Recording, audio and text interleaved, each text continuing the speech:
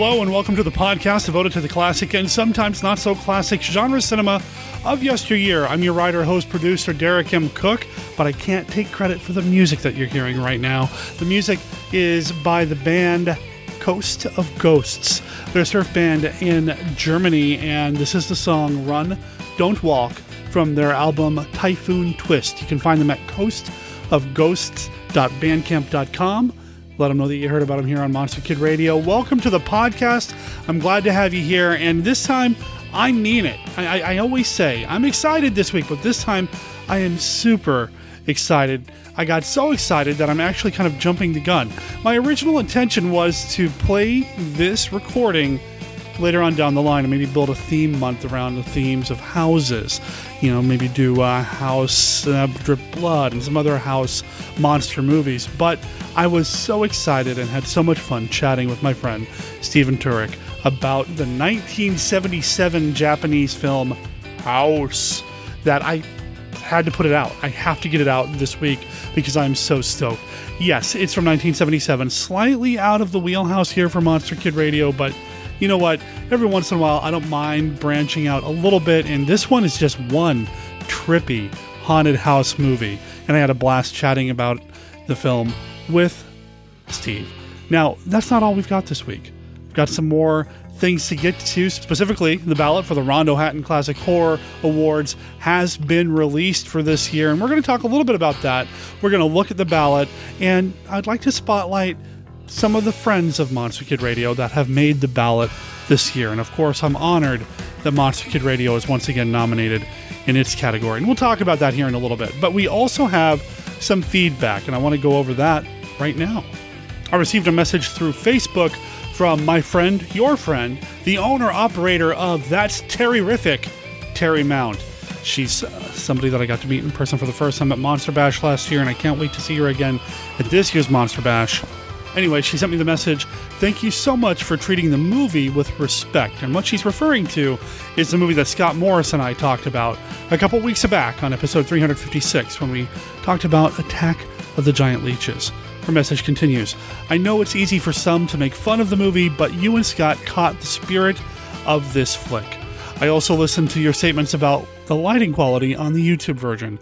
I agree, but it also gives me an aura that reminds me of a couple of stories from the old Warren magazines." Terry, you are so right. And I've mentioned this a few times over, the past several weeks. I feel like I've talked about it, maybe here on the show, maybe just in person with people. There is something about seeing these movies in a less than stellar quality that adds to the impact and the effect of the film. Now, don't get me wrong. I want every movie that I can possibly get my hands on in the best condition possible. Give me an upgraded transfer. Give me a restoration on anything. I don't care. Give me something from those 50 movie packs from Mill Creek. I want to see them in the best possible way. That said, because so many of these movies are only available for home viewing now in that kind of scratchy, sketchy VHS dupe kind of way, it gives it this extra quality that makes the films feel, I don't know, different, dirty, grungier, grindhouseier, or as Terry said, like it came from an old Warren magazine. I still want to see a really good edition of Attack of the Giant Leeches, so that would be fantastic. Thank you for sending me a message, Terry. And listeners, please check out That's Terrific on Facebook. It's That's Terry, Terri-IFIC. I'll make sure there's a link in the show notes. The next bit of feedback actually comes from Twitter. Monster Kid Radio is getting more and more active on Twitter again, and I'm having a lot of fun, and I know a lot of you follow me there. And I've been getting some mentions from Rev Frankenzilla. A few things to go over here. First of all, he says, "I've been a Monster Kid since I was 4 and first saw Creature from the Black Lagoon, but have never been able to get into Hammer Films horror movies. Where is a good place for me to start?" Well, I would say anything with Christopher Lee and Peter Cushing with Terrence Fisher as the director. So, of course, that's going to put you right in Horror of Dracula, Curse of Frankenstein territory. I would probably go more Well, you know what? You can actually start with either one. They're both great. When I was first exposed to Hammer films, that's how I did it.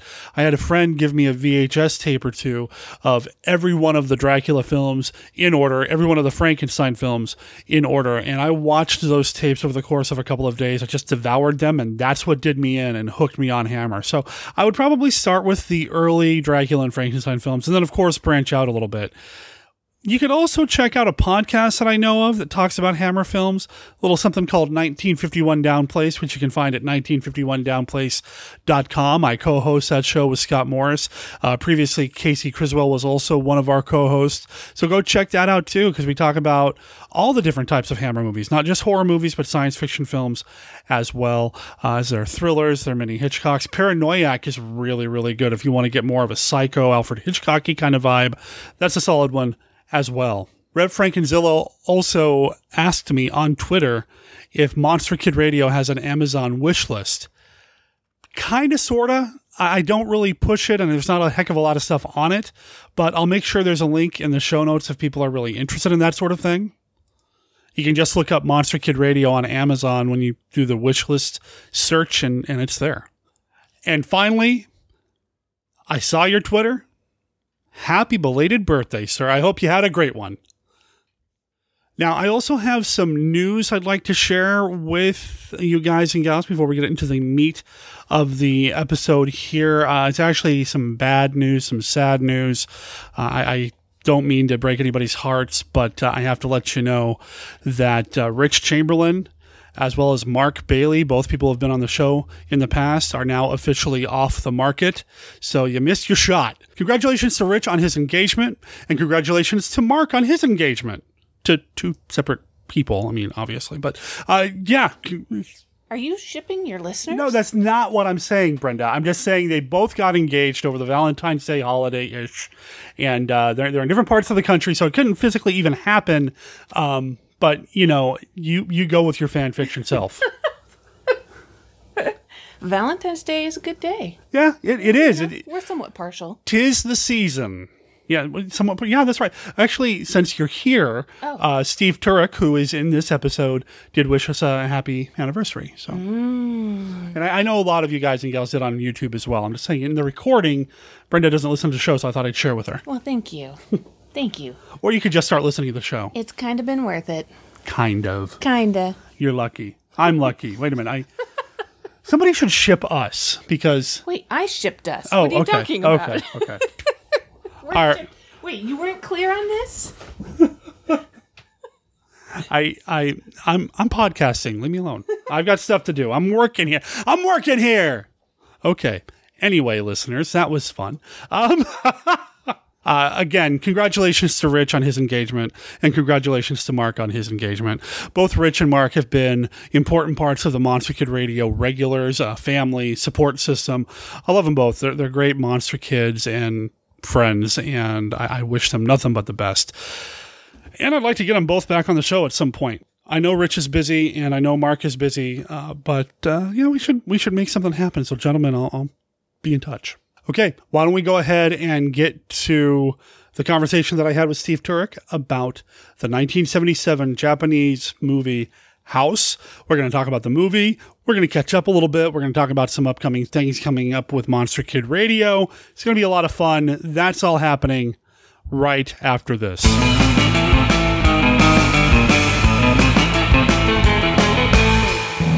You will freeze as you watch a warped scientist become transformed into a godless beast when his bloody scalpel probes the forbidden secrets of a woman's flesh. In Atom Age Vampire, you will flame to the stark ritual of a beautiful girl's last searing dance, as tragedy forever mars her loveliness, leaving her to face a world of terror. I give you my word that I will restore your face, restore all your beauty. You will cringe as the demented doctor experiments with a girl's trusting innocence. But to possess the living miracle wrought by his twisted genius, he must forever sacrifice his soul to the cunning gods of evil. I'll transplant directly from another human being. A mad creature born of the atomic age, now shackled to a world of rotting bodies and violent death. A sadist, a criminal, a depraved animal, more ferocious than Jekyll, more monstrous than Frankenstein, more bloody than Dracula.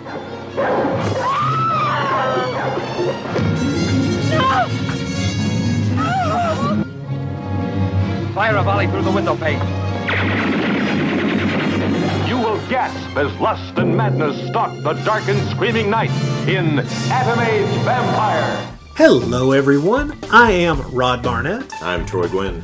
And we are your hosts for NashiCast, the podcast about the films of Paul Naschy. We, for over 5 years, have brought you the joys of Spanish cinema, filtered through our brains to you. Yes. Now, what is it that qualifies two Southern boys to talk about films that came out of Spain? And I can't think of a single thing. There's nothing that qualifies. Nothing. Except that we just love them. We love them. NashiCast covers the films of Paul Naschy and any other Spanish horror film that we can pretend we know something about. Yes. If you love beautiful women wearing incredibly short miniskirts in subarctic temperatures, chased by werewolves in leisure suits. If you love werewolves, vampires, unidentifiable beasts, or crazy people driving women around and talking like a maniac to them. Yes, flying cats, beheadings with axes. Blood that looks like melted crayons. Shambling zombies, yeah. Some of the films that we've covered in the past are Mark of the Werewolf, Howl of the Devil, Vengeance of the Zombies, Horror Rises from the Tomb, Tombs of the Blind Dead, Vampire's Night Orgy. Ooh, yes. Join us on this journey through the golden age of Spanish horror where Paul Naschy, Leon Klimovsky, Jess Franco, Armando D'Osorio take us through a filter Espanol. Join us for the NashiCast. This is Vincent Price. I've been involved in many blood-chilling films like The House of Wax and The Fly, but never have I played in a more terrifying shocker than my new picture, The House on Haunted Hill. It's a story guaranteed to make you shudder with fright. See The House on Haunted Hill, if you dare. It's the screen's thrill classic of all time, The Phantom of the Opera. Masterpiece of the macabre, in color, The Phantom of the Opera.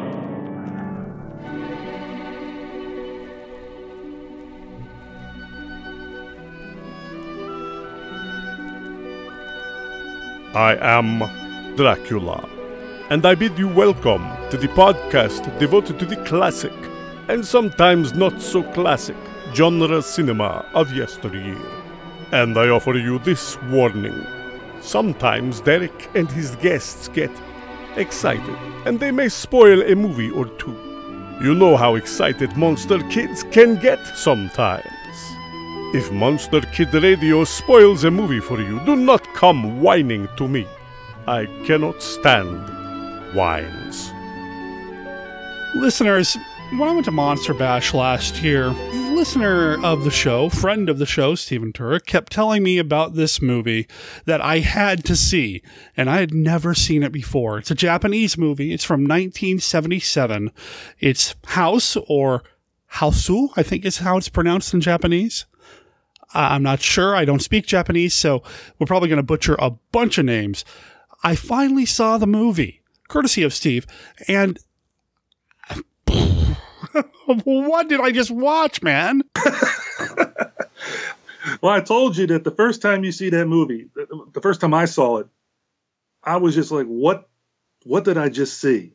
And after I got done watching that movie, I ended up reflecting on it for a couple of days, and images and the music, the piano music from that movie just kept going in my mind and affecting me that way. So then I rewatched it a couple of days after the first one.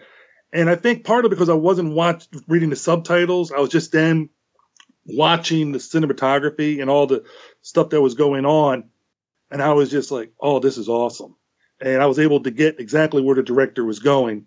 And it was just a great ride. And to me, it's still a fun movie. And I've seen it for 2 years. And I think I've watched it 6 times now. And so it's really, to me, an enjoyable film. And yes, I agree with you. We are going to butcher a lot of names. It's what we do. Listeners who have heard me do kaiju movies here on the show know that I have not a very good grasp on the Japanese language. I'm working on it. But yeah, I think we're going to probably butcher a bunch of names here. But before we get to any of that, Steve, how have you been? I've been doing really well. Doing great. Just enjoying this new year. Again, happy anniversary to you, because I know you just had your anniversary with your lovely wife. Hey, thank you, man. Thank you. You're welcome. And I'm looking forward to President's Day tomorrow, because I'll be seeing Black Panther with my children.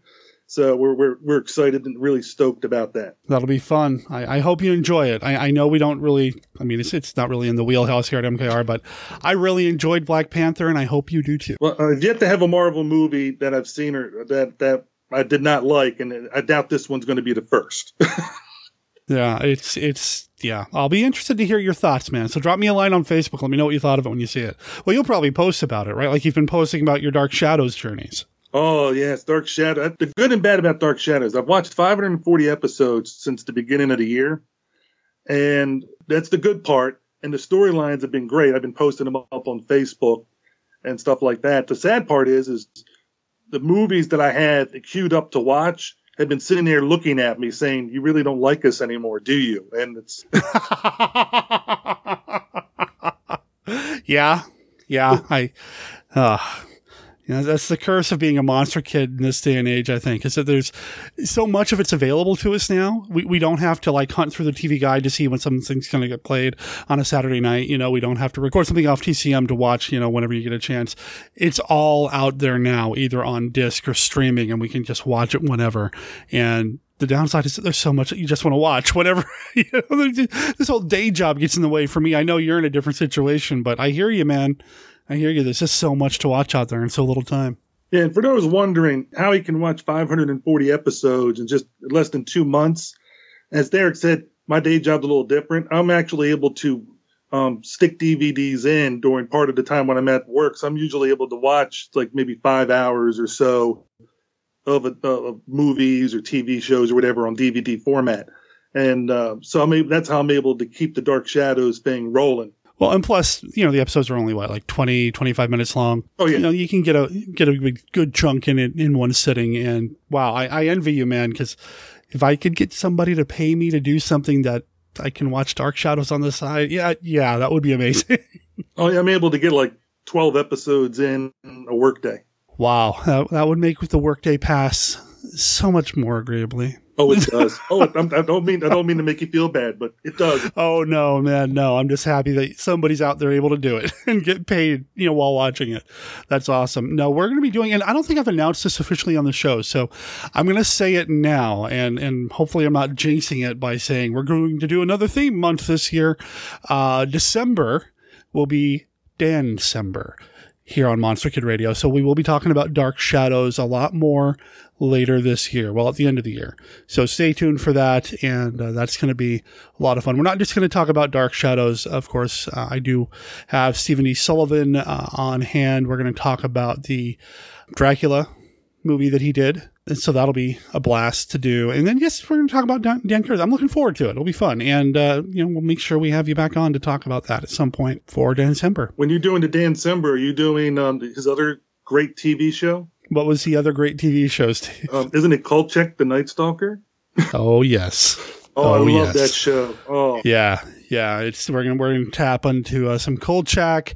Like I said, we're gonna be doing this Dracula. We're gonna be doing Dark Shadows. It's gonna be a lot of fun. I've got certain people that I already know that I want to have be involved, and you're one of them, sir. Oh, thank you. That'll be sweet. Well, you know, when we started talking here, before I actually hit record on the podcast machine, Steve mentioned something to me that I didn't quite realize. I didn't realize that we didn't do this when we had you on to do the Mimiverse, I guess, retrospective. We never played the Classic 5 on the show. Now, we've done it in person at Monster Bash, but we've never done it here on the podcast. So are you up for a round of the Classic 5? I'm up for a round. And I figured the reason we do it with the Mimiverse, that was a lot of movies. That was an epic episode. That was a much longer episode than I thought, but it was a lot of fun, and we covered a lot of material. So, all right. So the Classic Five, for people who don't know, it's a card game that we play here on the show to let listeners know a little bit more about our guests. I've got a deck of cards here of over 125 different questions. Each question on each one of these cards is a yes or no, this or that style question. There are no wrong answers. It's just a way to talk monster movies and have some cool conversation prompts. Are you ready to play the Classic Five, Steve? I'm ready. I'm nervously anticipating. Let me give it one more shuffle here. Don't know if listeners can hear that, but here we go. All right. And I'm always adding new questions and new cards to the deck. Here's card number one, question number one. Which movie do you prefer, Son of Kong or Mighty Joe Young? That's a no-brainer. Mighty Joe Young. Really? Okay. Yeah, that's all. That movie is just awesome. Terry Moore, the special effects, the stop motion. Actually, it's one of the few times where it's a monster movie where the monster pretty much stays a good guy all the way through and doesn't die. Yeah, and listeners, before we started recording, something else Steve and I talked about were some of the downer endings to some of these monster movies that affect us in a really kind of heart-wrenching way. And Son of Kong, spoiler, he doesn't make it to the end. And it's a very heroic sacrifice kind of thing that happens with him. But you're right, Mighty Joe Young doesn't go down that route, so it's a little bit more uplifting and upbeat. So I could see that. That makes sense. I mean, like I said, with Terry Moore, was it Ben Johnson? The chemistry between the two of them was really well. And the stop motion is superior. I mean, I love King Kong, I love Son of Kong, but the stop motion in Mighty Joe Young is superior to the other two films. Exactly. All right, so that was card number one. Card number two, what is your favorite Bela Lugosi role? Oh, my favorite Bela Lugosi role? I don't want to go with Dracula because everybody goes with Dracula. So I'm going to try to go a little different, and I'm going to go with the Black Cat. Oh, yes. Yes. But I just remember him and Boris Karloff, the two of them, it's one of the few movies where they're equals, billing equal amount of action or dialogue between the two. Bela Lugosi is kind of the anti-hero type, and it's just the way he goes into that role, and it plays to all of his strengths and everything, and it's just wonderful. The cinematography, the sets, that movie's great, but he and Boris Karloff just make that movie sing even today. It's a great role. Dr. Vitas Vertigast is his name in that film. And to have him play the opposite side that he normally plays. Normally he's a villain, but Dr. Vertigast, with the exception of maybe what he's doing at the end, is kind of the hero. And it's nice to see Lugosi have a chance to stretch those muscles because he did it well. Oh, he did. And I know what you said at the end, but then again, he's doing it to the villain. True. And that's why I use the word anti-hero, but it's just, it's for what Boris Karloff's character had done to his character prior to that. It was a deserved comeuppance. And I think it was one of the few times in movies, probably the first time in the movie, where somebody gets flayed. I've told this story here on the show before. Have I told you about my interaction with Sarah Karloff about that movie? No. I had a chance to interview Sarah Karloff a couple years back, and I'll find the episode and link it in the show notes. She's a sweetheart. She's amazing. And we were talking about Boris Karloff movies, of course.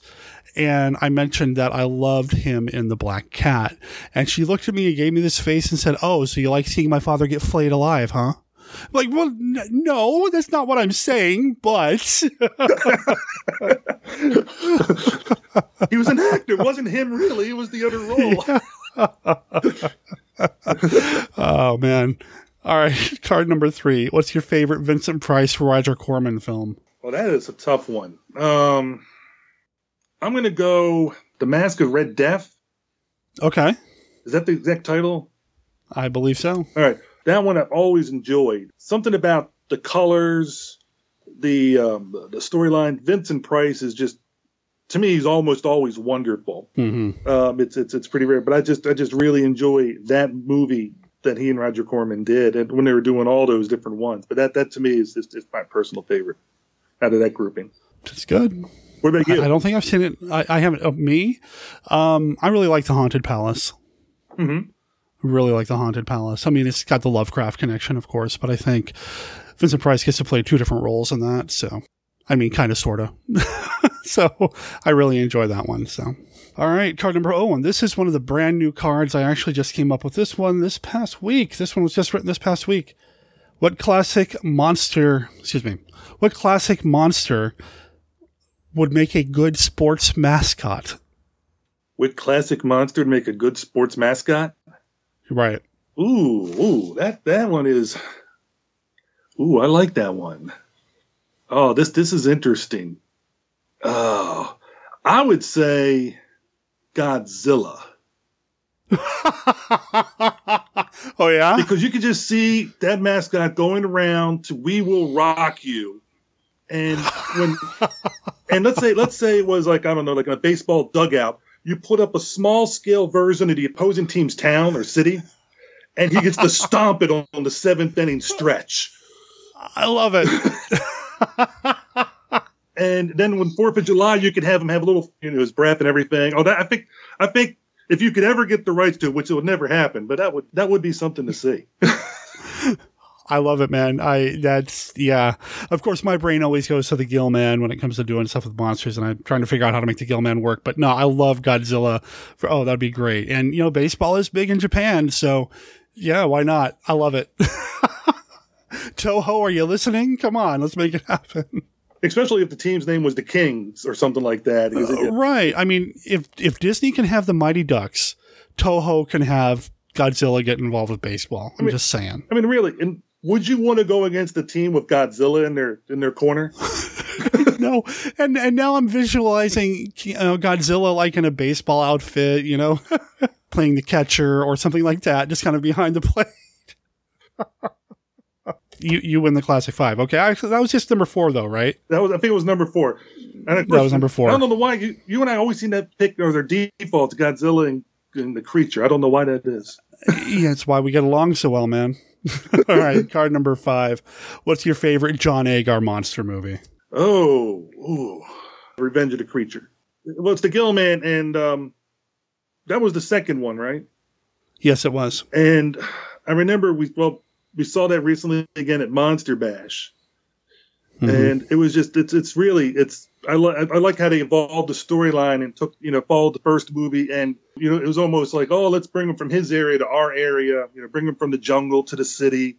And it worked, to me, it worked well and did a good job. It's amazing how people are churning out sequels to movies nowadays in the horror things. There's like no rhyme or reason. They just want to repeat what they did before.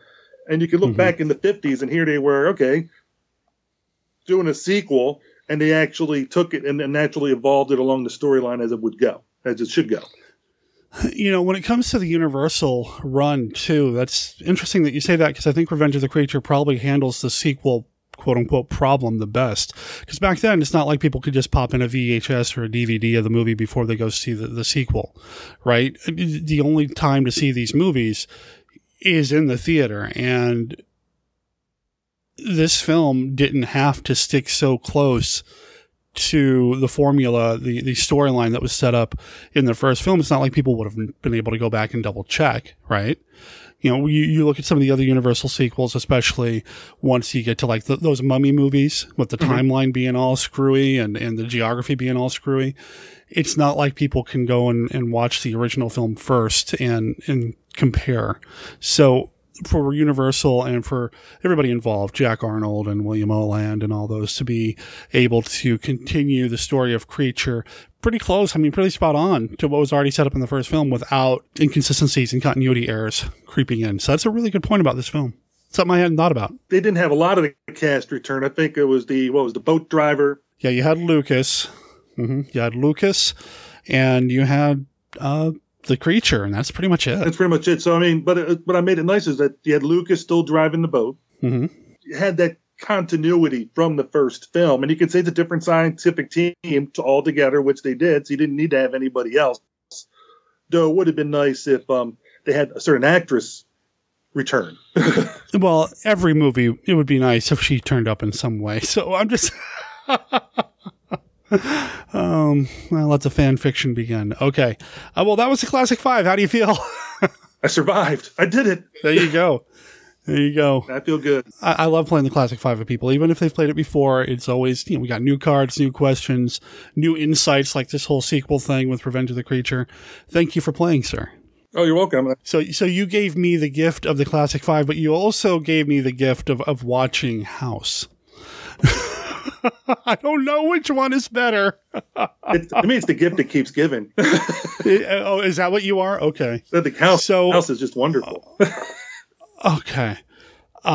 So for listeners who don't know, House, I think we said earlier, is 1977.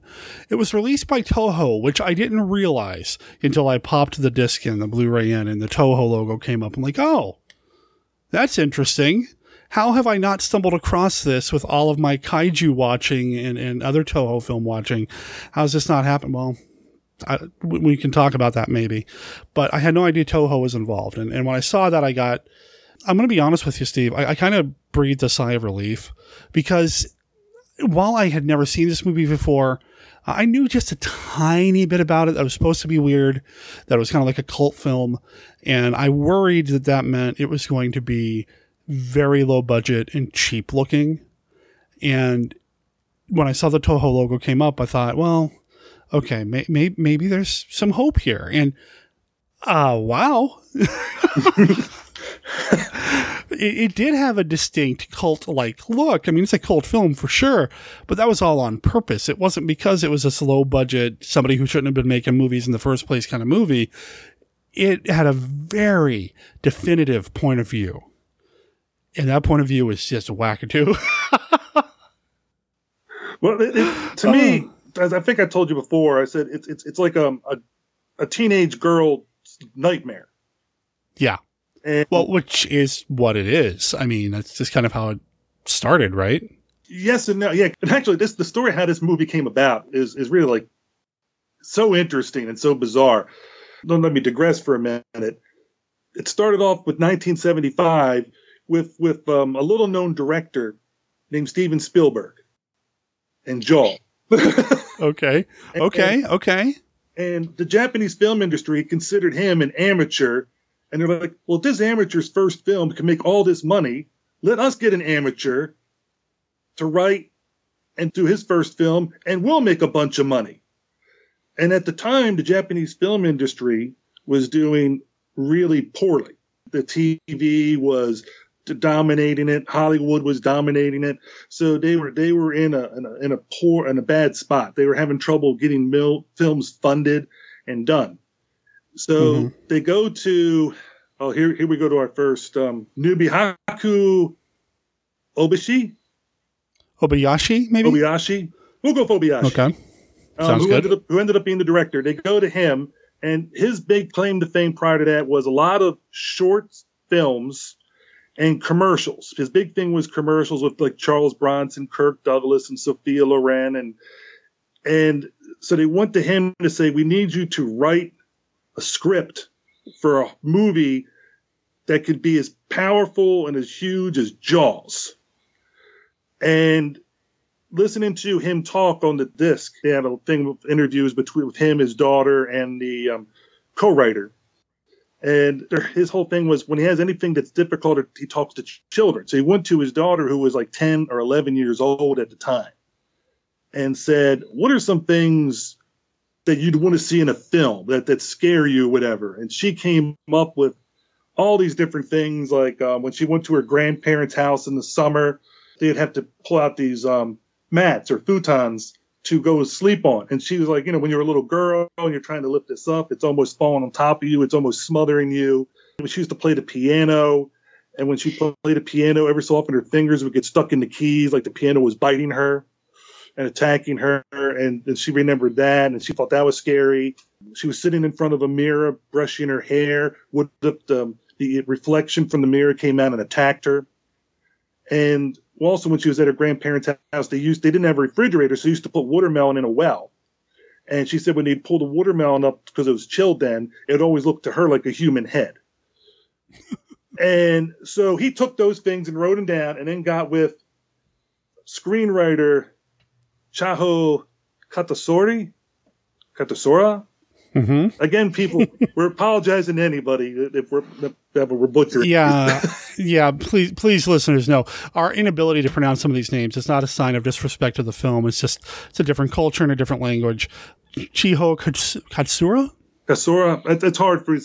And I'm not gonna say we apologize anymore because I don't want to look like we're saying it every single time. But no, I agree. But just blanket statement. We're gonna get some names wrong. Yes, we'll do the best we can. So he put the script together, and they took it to Toho. Now at the time, Toho used to take months to greenlight a film. It was greenlight in hours, 3 or 4 hours. They had the okay, it's a go. So then he goes, okay, great. When's it going to be done? And they're like, nobody wants to direct it. They took it to every director. They all say, we're not directing this ludicrous script. This is crazy. First-time directors, I don't want this to be my first time. It'll be my only time. So it was sitting there, but he asked Toho, the guy who was talking to Toho, he said, but this does mean that Toho greenlit the movie and that the movie is considered a go. And he goes, yes. And I'm okay to say that to people. And they go, yes. So this guy has moxie. He goes and gets business cards with House on it, saying Toho is going to be releasing this film, House. And he goes to all these connections that he made during his short films time, where he would go to these different festivals over 10 years ago. And those guys that were in their 20s are now in their 30s, and they are running different things, whether it's department stores, music, and other stuff, TV stations, and or in those areas, that in those departments. And he was talking about it, and they remembered, oh, you're the one who directed Emotion, or you directed this or that, and we're going to help you.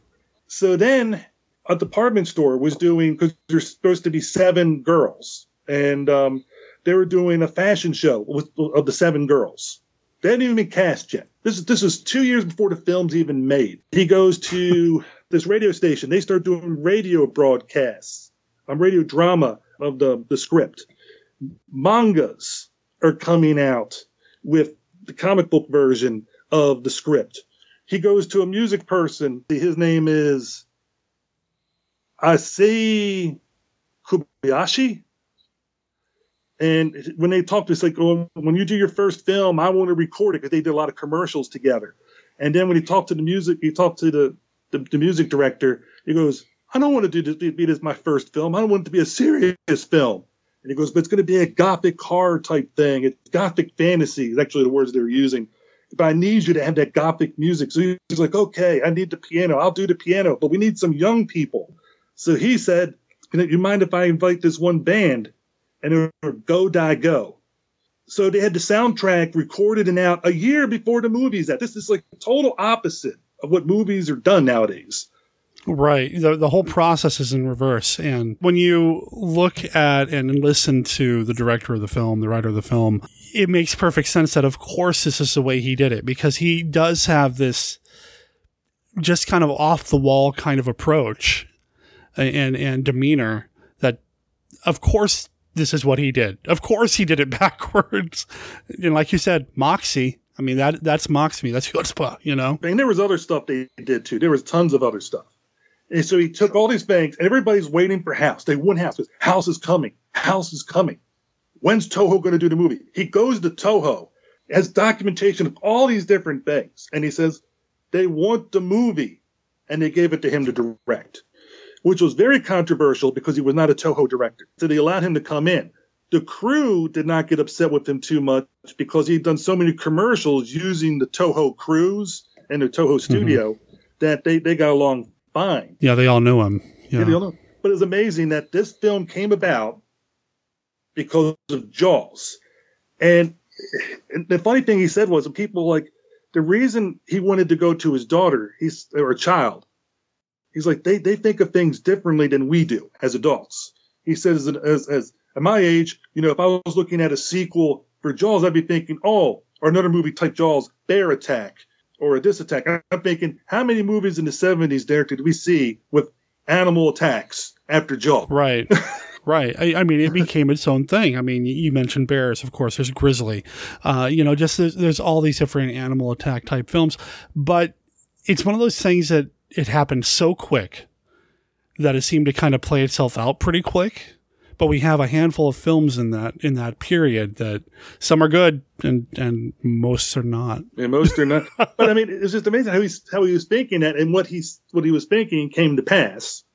Right. Now, of course, he recorded this back in 2010. It's a lot easier to say, "Oh yeah, I knew this was going to happen," but yeah, I'm giving him the benefit of the doubt. Right. Because obviously he did talk to his daughter, and then he did write the script. But that's how this movie came to be. And it was just because of this groundswell. And I know you keep saying cult film. In Japan, this movie was a big hit. And the producers were upset that it made money because then people would want more movies like that instead of the other type of movies they wanted to do. So Toho's producers were upset that this movie was making money because now it's changing the film industry. And if you look at it, 20 years later, after this movie, and beyond, what kind of films are coming out of Japan? A lot of them you can look and see links back to House.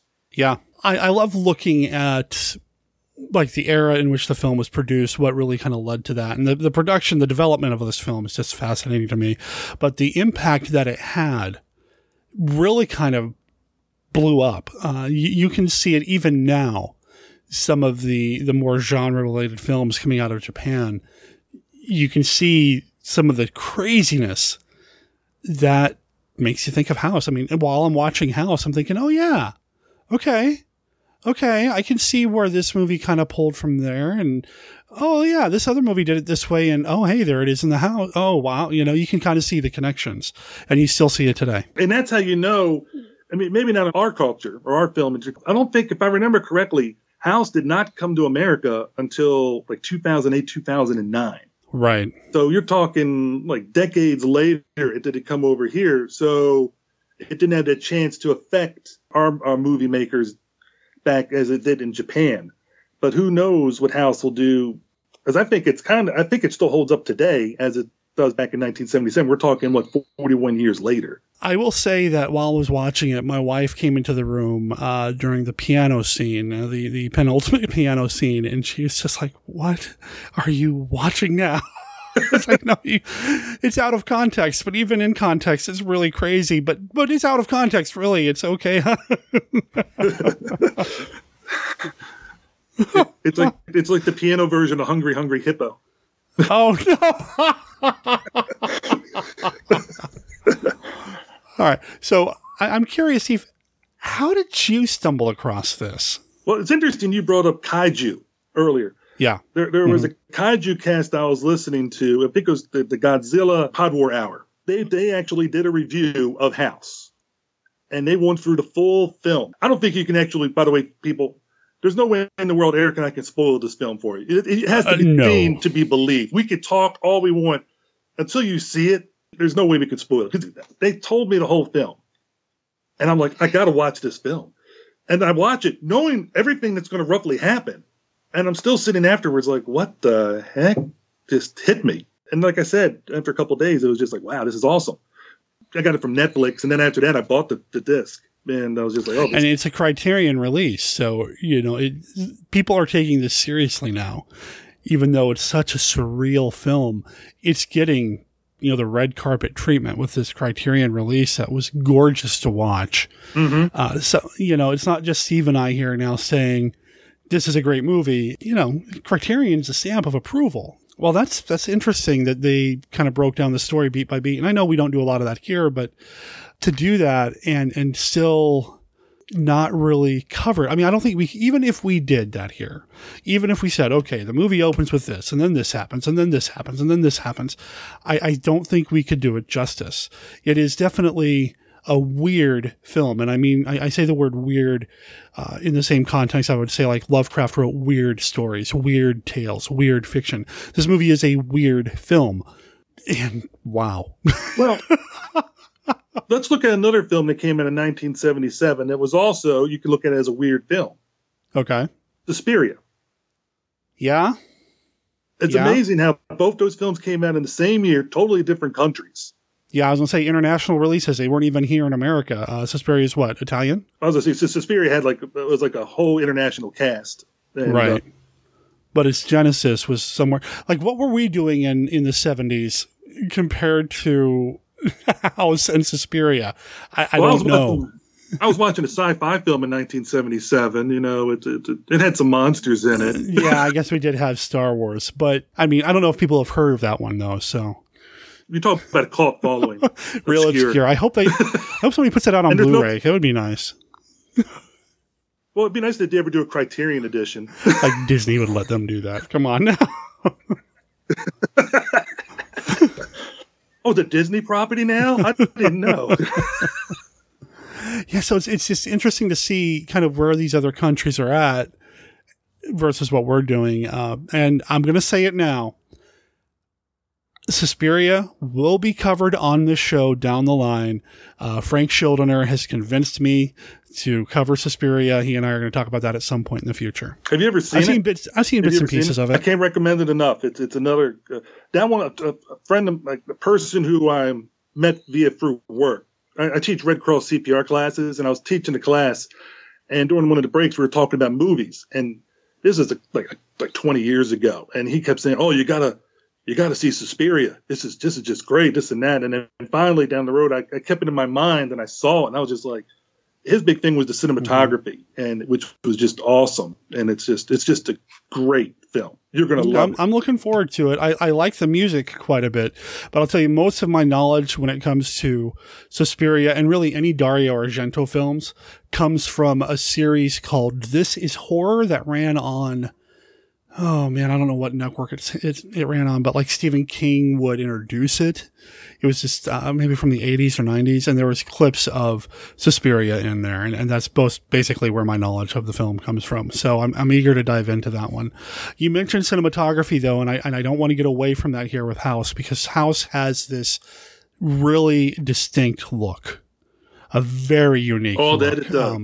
Something that I don't think I've ever seen before. And the guy who did the cinematography, you want to take his name? You want me to go for it again? Yoshitaka Sakamoto is the cinematographer. I don't know much about him. What I got from the Criterion edition, this was his first movie. He had done commercials with the director, Obishi.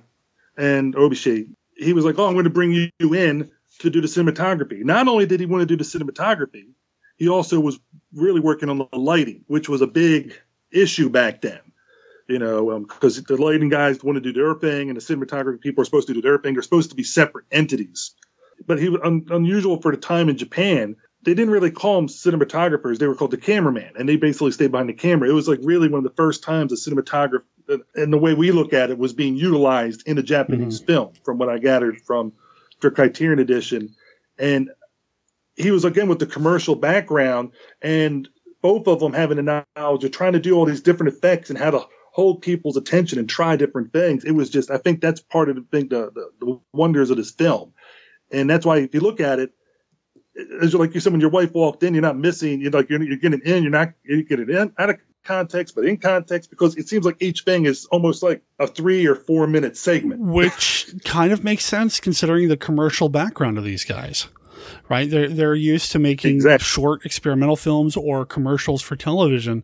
So those are short in and out kind of pieces. A lot of this movie does have that, for lack of a better term, piecemeal feel.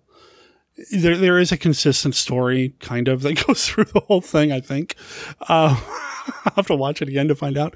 But there is a story that goes through it. But I mean, it's how many films have we seen? Does it really matter about the story? It's The Rock. And this movie, because it's got all these different types of things going on, different sequences. You've got what feel like silent film sequences. You've got this weird thing with the piano. You've got some great spooky scenes with a mirror. You got that mattress scene. There's a number of different scenes throughout this film that apart would kind of work. Putting them together takes a very deft touch, a skilled touch, and the director and the editing make it work in this really weird, hazy kind of way. And part of it's because the movie looks so interesting. It's clearly shot on a set. Even the outdoor scenes, once they get to the house, it's clearly on a set. You see the painted clouds on the wall in the background. I have no problem with that. It just lends itself to the bizarre, twisted fairy tale-ness of this film, and it works so well. I don't think I would have liked it if it was actually outside as much. It just works. Which is good. Because at the time, the big thing was realism, realistic look. Everything should be realistic. And he wanted the effects purposely not to blend in. Mm-hmm. He wanted to stand there because he's like, oh, the people do all this hard work, and if it looks seamless, you don't notice it, and then you don't know what they did. So he wanted you to know when they were doing those shots with the one character who played the fiance, the father's fiance, when she's like floating through to the house. You know, he wanted it just to stand out that, you know, like, this is totally unrealistic. Mm-hmm. But again, it fits to me because it's a haunted house story with a nightmare type quality to it, where if you have a nightmare, nothing really has to make sense. You know, it's surreal. And I think it's like a nightmare haunted house. That's really what it is. If we didn't have these other little elements and spotlighted in the way in which they were, you'd lose some of that surrealism. You'd lose some of that weirdness, that fairy tale nightmare vibe. You know, I did a little bit of research about this movie, not a lot, because I wanted to come to it as fresh as possible. But I did see somebody refer to this movie as what you would get if Evil Dead 2 was written by a 10-year-old. It really has that kind of just bizarre imagery and spotlighting of it. I mean, we talk about the piano sequence and you called it the Hungry Hungry Hippo scene. But even before you get to that, you know, you've got the keys lighting up as she's playing and that sort of thing. Or the mirror sequence, you know, when the one woman is looking in the mirror and the reflection breaks and then her face starts to break away. It's so obviously, you know, yeah, we're doing an optical effect here or whatever, but it worked for the context of this film. It didn't take me out of it at all. Exactly. And again, we're talking 1977 in Japan, so there's no CGI. You're talking practical effects for the most part, and you have some video editing effects that are going on, but it's not like you can do nowadays. I mean, I can only imagine if this guy was doing his first film with nowadays technology, what in the world would come out, and it'd probably blow our minds. It'd be crazy. It'd be crazy. You know, speaking of which, this guy, was this the only feature film he did? No. Did he go on to do more? He's done like 40 more. And in 2009, he was honored with the badge of the Order of the Rising Sun, an empirical recognition for distinguished Japanese and non-Japanese alike. He was honored the same year Clint Eastwood was. Wow. He did his last movie last year. He's battling lung cancer, so he's probably not going to be around with us for much longer, sadly. But if you watch the Criterion part, he talks about how he wrote a script ahead of time. He wanted to be his first film, his masterpiece. Mm-hmm. And I can't pronounce its name. It's like Hanatama. Okay. He did it while battling lung cancer, and it came out last year. I've yet to see it. I didn't realize it until I was researching some stuff today. I was like, oh my God, he actually did his masterpiece that he always wanted to do in his life, and he did it at the end of his career. Oh, good for him. But no, he's very successful. He's known for transferring mangas into film. Okay. So he was never a critic's favorite, but he's always made money in Japan. And then, like I said, in 2009, he finally got recognition for it. So in Japan, a lot of the film directors and makers nowadays, or in the last 10 years, put House as one of their top 10 films as to influence them. Wow. Okay. So he's had a long-lasting career over there, again, that we weren't aware about until House came over here, 10 years ago. Mm-hmm. So we're way behind the curve on him. But in Japan, he is huge. Wow. Well, I'm very interested to see some of these other movies, if I can find them, just to kind of see if this surrealness carries over, just to see where things go, you know? And I'm looking at his filmography now, and there's a lot out there. I hope I can track some of it down. So listeners, if you have any leads on any of these movies, I'd love to see some of them, especially if they're kind of genre related, because he had his head wrapped around that very well with House. Because there are so many different moments in House, what are one or two of your favorite moments in this haunted house, witch, even evil cat kind of movie? What are a couple of standout points for you? Well, just before I hit that, I think we've never really told anybody exactly what this movie is about. Yeah, that's right. That's why I was kind of throwing in there. It's haunted house movie. There's a witch. There's a cat. There's 7 students. Yeah, there's 7 students, and you got to love their names. We have to mention the names. And listeners, I know Derek said the first House or Hausa. The director purposely picked an English name, House. So that has to be an official title in the movie. So it's not like it's not translated. It was released in Japan as House. Was it? Okay. I guess that makes sense. I did look for there is a trailer on the Criterion disc, and I did play it. And while a lot of it's in Japanese, when they say the title, it is that voiceover, House. So yeah, okay. And the guy who does House, which is that deep thing, is the same guy who plays the Watermelon Man in the movie, who's also the guy who does the music. Oh, okay. Cool. And all right. But all these names, as you listen to them, they're saying gorgeous, kung fu, fantasy, prof, Mac, melody, sweet. Those are the 7 girls. Yeah. And it's almost like it tells you exactly what their qualities are just by knowing their name. Oh, gorgeous. She's always doing her makeup, always doing her hair, always making sure she looks good. And kung fu. I mean, come on. Yeah. You have to love her. Tough action. She was always no nonsense. And, she had her little music thing every time she did something. Yeah.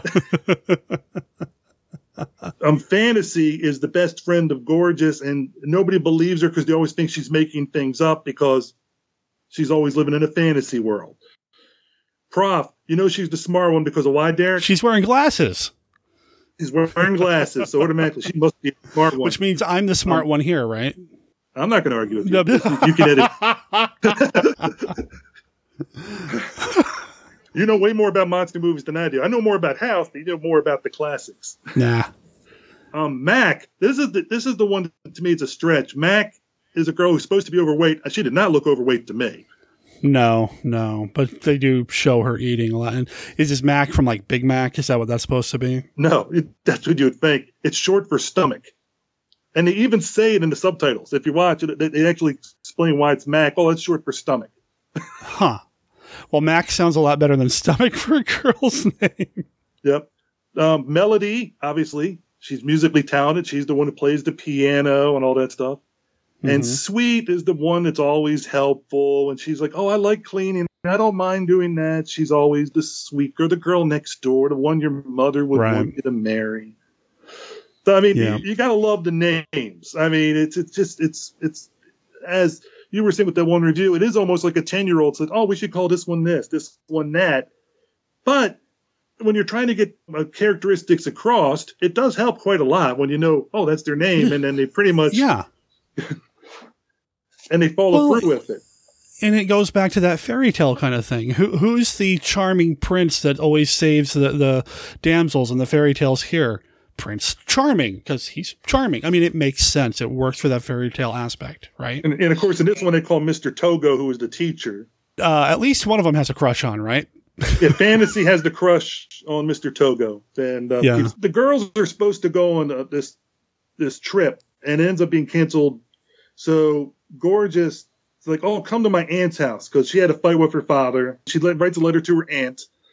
And her aunt says, oh, yes, you can bring you and your friends over. So that's why they end up going to her aunt's house. And Mr. Togo's supposed to join them.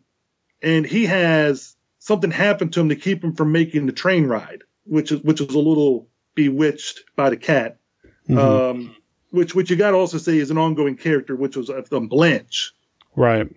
And you got to love the cat. I know you probably love the cat. Yeah, I'm a cat person. And again, this is something you and I talked about before I hit record. Whenever there's an animal in a movie, I always start to cringe a little bit because I worry that something's going to happen to that animal. It didn't take me long to kind of get over that and think that Blanche probably doesn't need to be here much longer.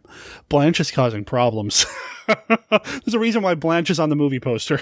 but Blanche does make it through. Yeah.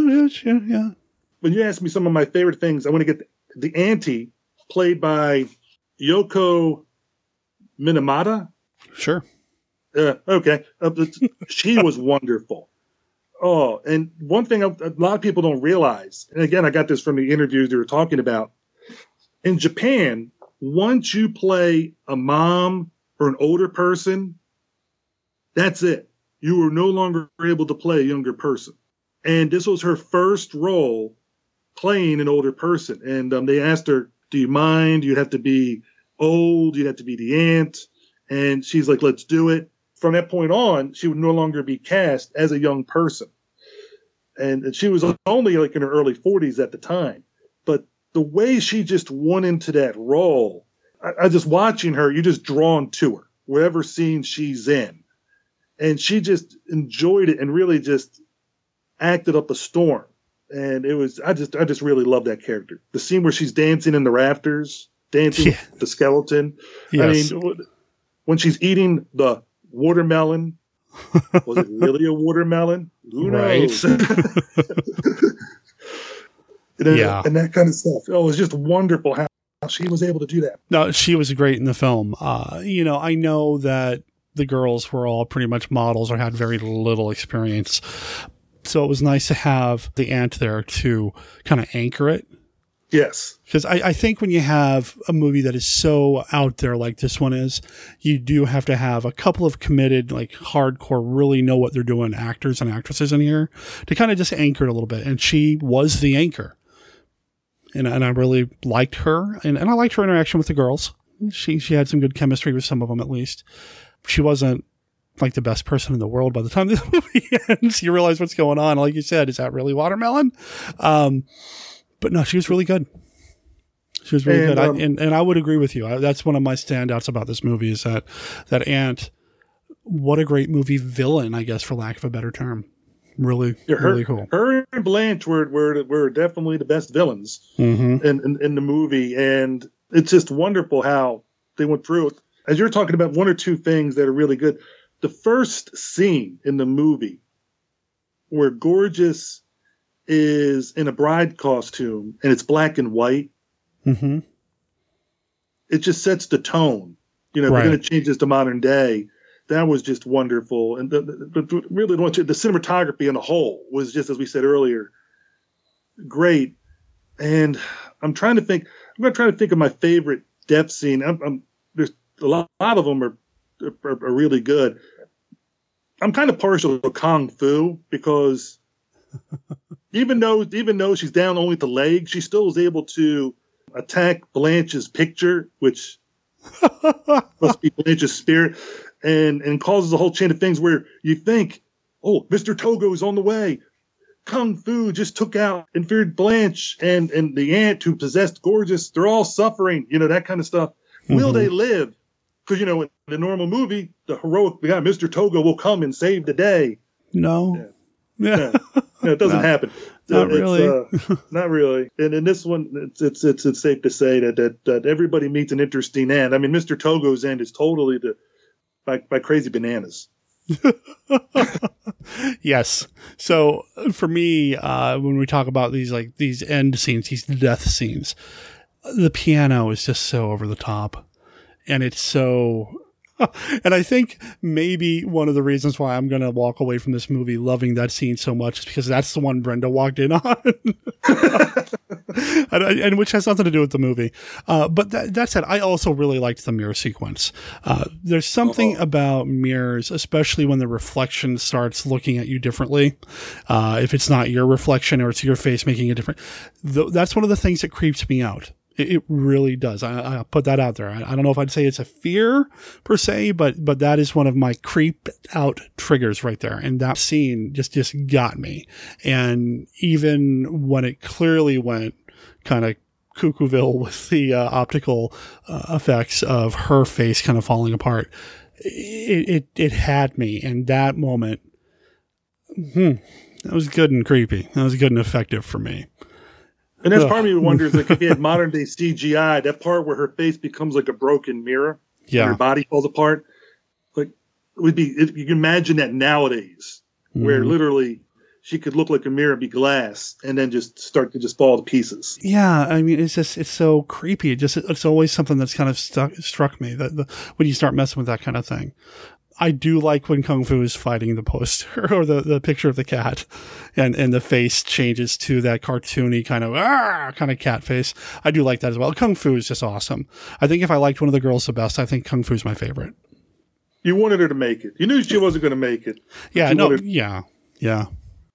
And it was just, there's other scenes. There's so many scenes that just stick in your mind. But one thing I also want to say, probably to me, the best, and I'm surprised you haven't brought up the music, the piano music. I was waiting. I was biding my time.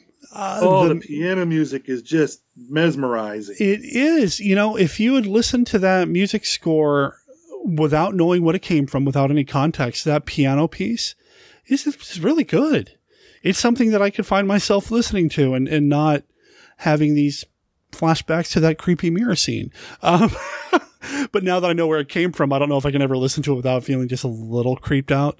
But the music is great. Asai Kobayashi was the credited composer on that. And he's done some other work, some other television, but for the most part, this and a couple others were his only film works. And it works really, really well, especially the piano piece. The other song I like, I can't remember its name, and this one had to be done by Go Dai Go, is where Mr. Togo is trying to leave his house, and it's almost like a Scooby-Doo, Where Are You, where they have the little music thing on, and the cat's jinxing him, and he falls down the stairs. Like, all this bad stuff happens to him, but they're all, it's almost like, now we're in a musical. What? Yeah, no, that makes that, you're right. It does have that kind of Scooby-Doo. And I love the Scooby-Doo stuff. So, no, you're right. Huh. As soon as I saw that, I was like, it's like Scooby-Doo, Where Are You? Oh, this is just awesome. I mean, it was just, it hitting your child, like hitting those childhood beats for me. And it was just like, oh, this. And of course, the cat causes them to be delayed. Mm-hmm. And that cat can move. I mean, that cat got from place to place. Yeah. Yeah. Well, it's not your ordinary house cat. Well, as you know as well as I do, any old cat can open a door, but only a witch's cat can shut one. Yep. What a fascinating. I am so glad that you brought this up. When you were talking about it at Monster Bash, I just kept thinking, I don't know if it's going to fit MKR. I mean, I know you're saying it and I kind of know what it is, but I don't know. I think that Monster Kids, if you're looking for something to kind of trip you out a little bit, this is a one to watch. It's fascinating. It's a fascinating look at Japanese fairy tale telling. Some of the sequences are amazing. Plus, this is another one of my favorite moments of the movie. When they're on the bus, the girls are on the bus. Oh, I know where you're going. This is great. Yeah. One of the guys in the bus is reading the book, A Pictorial History of Horror Movies by Dennis Gifford. And it shows up a couple of times. He's reading the book, and then later when he's no longer on the bus, the book is still on the seat. I have that book. And it was just so cool to see it sitting there. It's just wonderful. And one other thing I want to mention, you talked about how the cast, the 7 girls, had really no acting experience at all. Right. The director talked about how he'd had trouble giving them commands, like to do stuff. And the reason they don't speak that much, he realized they responded better to musical cues. Oh, so okay. Because the soundtrack was already done a year prior, he had the soundtrack playing all the time when they were filming. So when the chords would change, the actresses knew exactly how to change their mood, and so they were going more to the music. So it was almost more of like a dance routine. That makes a lot of sense considering their background. Yeah. So that's how he, it was just amazing how he got around all these different obstacles and worked with them and did these different things. And from what I understand, the crew loved him. Everybody, he was just one of those people persons type people. Everybody just working for this director. Yeah. And it's just, but for Japan, he kind of, anything that was taboo, he's like, we're going to do it. Yeah. And did it well. Yeah. I'm very happy to have seen this.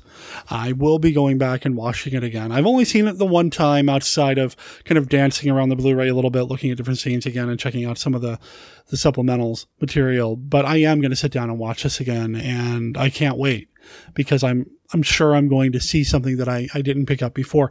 You can see things on the edge or in the background that just make this movie all the more weird. Like anytime she's playing the piano, you see that out of focus skeleton in the background clapping along and dancing. And sometimes it's like what? Why? It doesn't matter.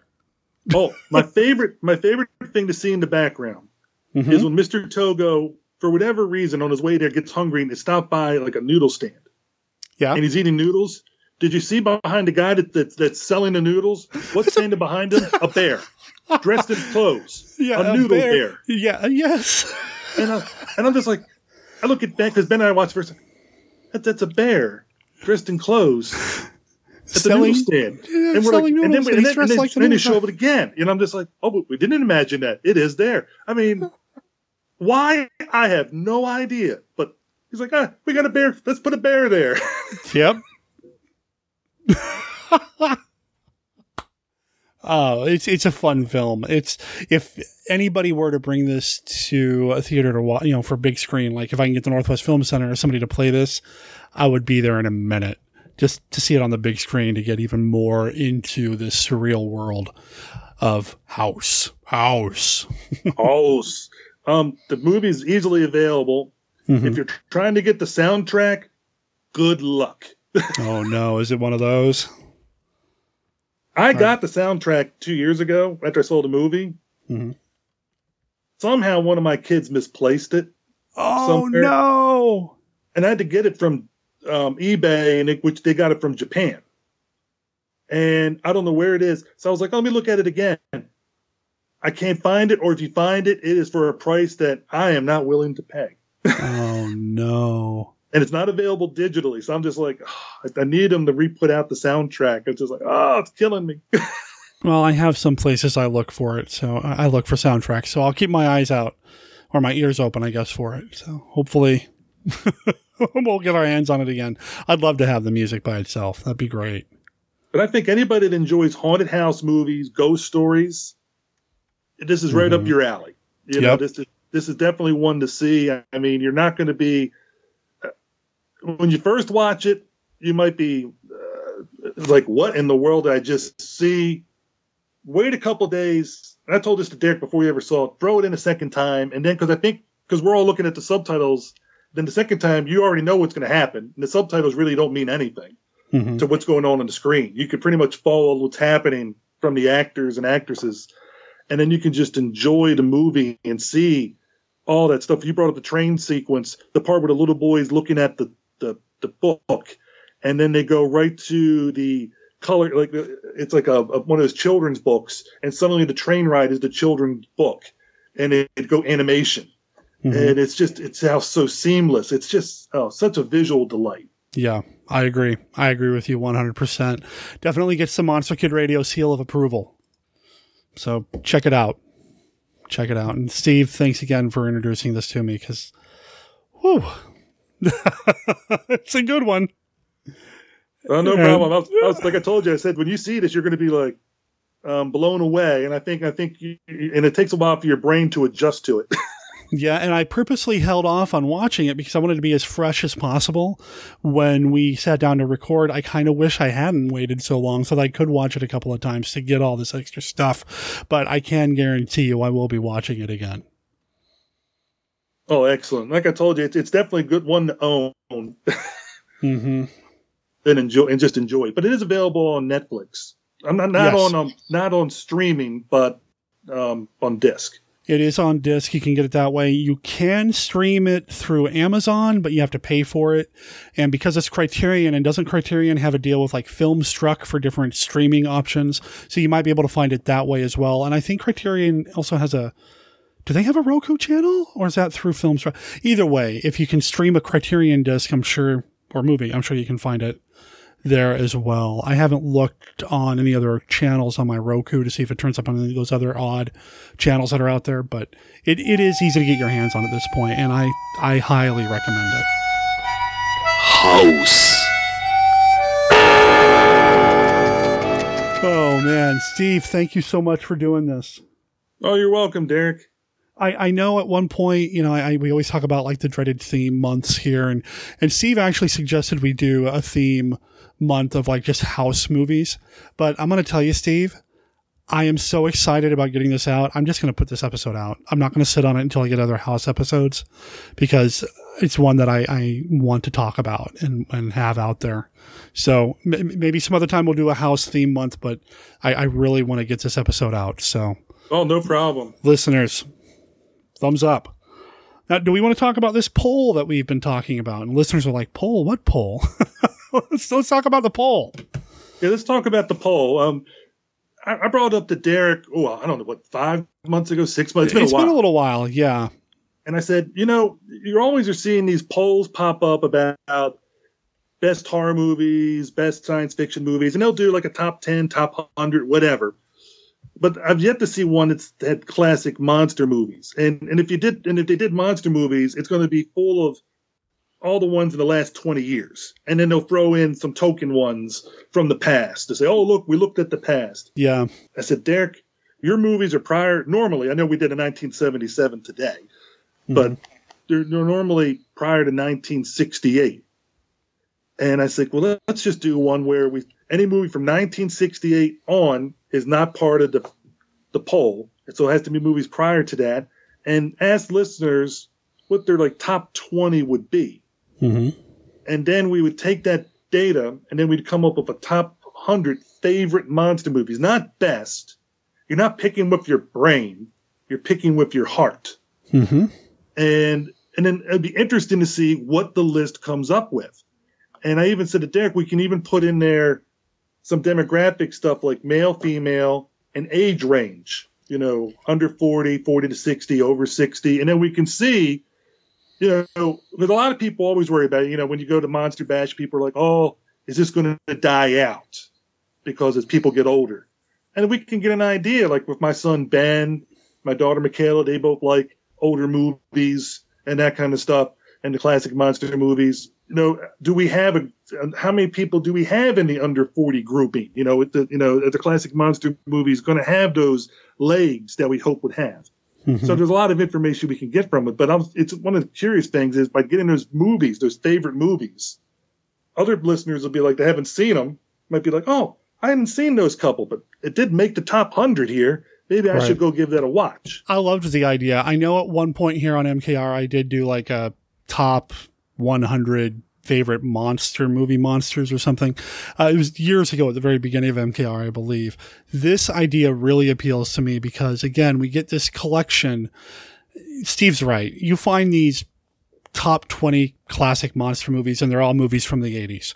And you're like, come on. I mean, those movies are great, but let's look at classic Universal. Let's look at what Hammer's doing. Let's look at Roger Corman fare. Let's look at all these. That's the classic era for me. And I always use 1968 as kind of the cutoff for the quote-unquote official range for Monster Kid Radio, just because that's when Night of the Living Dead came out, and that kind of changed everything film-wise. Plus, it was a nice little break from the zombie stuff I used to do. So it's interesting to me to kind of look at these movies, and it's so hard to pick my favorites, but the criteria that I typically go with whenever somebody asks me, what's your favorite monster movie? What movie do you prefer, this one or that one? It's the movie that if I were to sit down and watch a movie right now, this is the one I'd want to watch. And that's the approach that I'm taking. It's easy to say. And the example that I was talking about with Steve before we started recording, Citizen Kane is one of the best movies of all time. Is it your favorite movie? Well, I suppose it could be, but it's also one of those movies that's just so well made. Of course, it's one of the best technically, but is it a fun ride? I don't know if it is. Whereas something like King Kong definitely is. Whereas something like The Fly definitely is. And not to say that those movies aren't technically proficient either, but it's about your favorite. It's about what gets you going. It's like voting with your heart, like Steve said. And I look at it this way. We can almost do this poll every year. And I bet you the list will change because, as you said, and I've said many times, your favorite movies change. I don't think our top ones change, but I mean, the other part might, because I was like, oh, I've seen that one recently. I like this one. Or you might have seen some other ones and be like, hey, right now I'm favoring this movie above that movie. Mm-hmm. And so even your own personal list could alter, in a year. Mine does.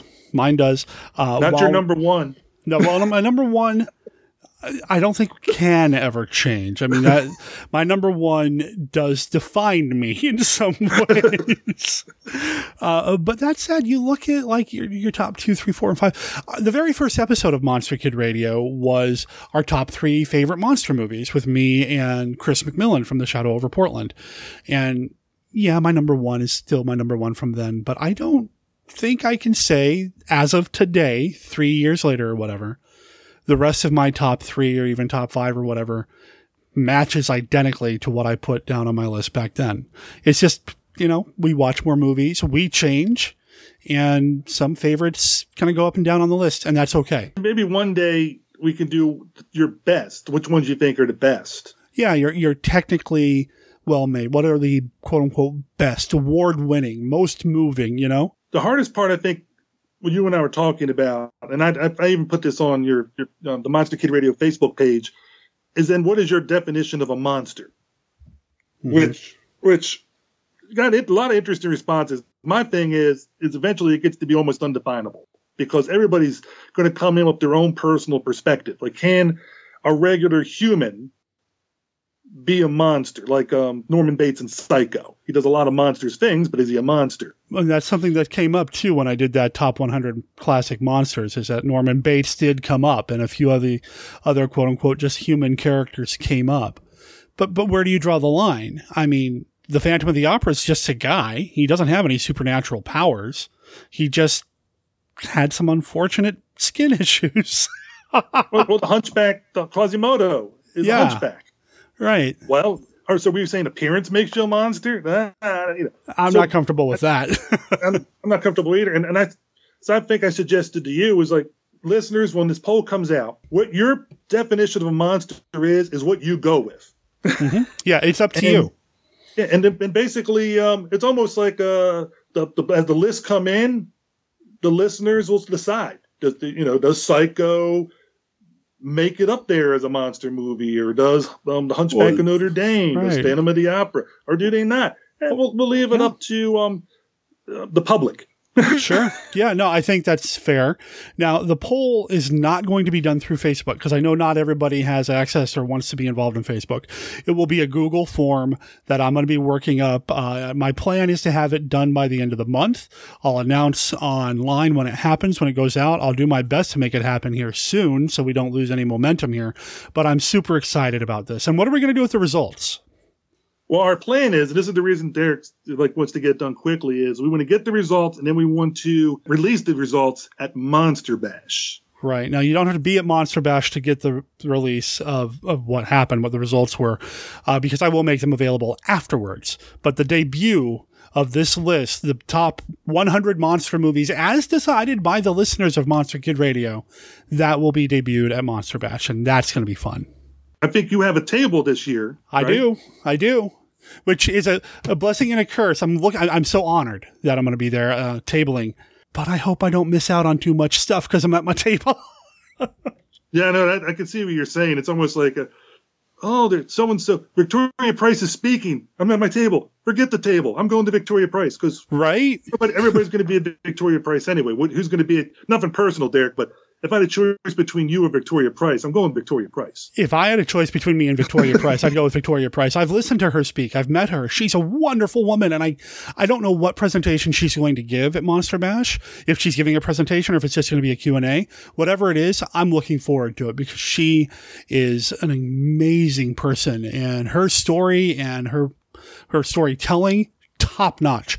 So yeah, listeners, don't feel like you're going to be offending me if you choose Victoria Price over me.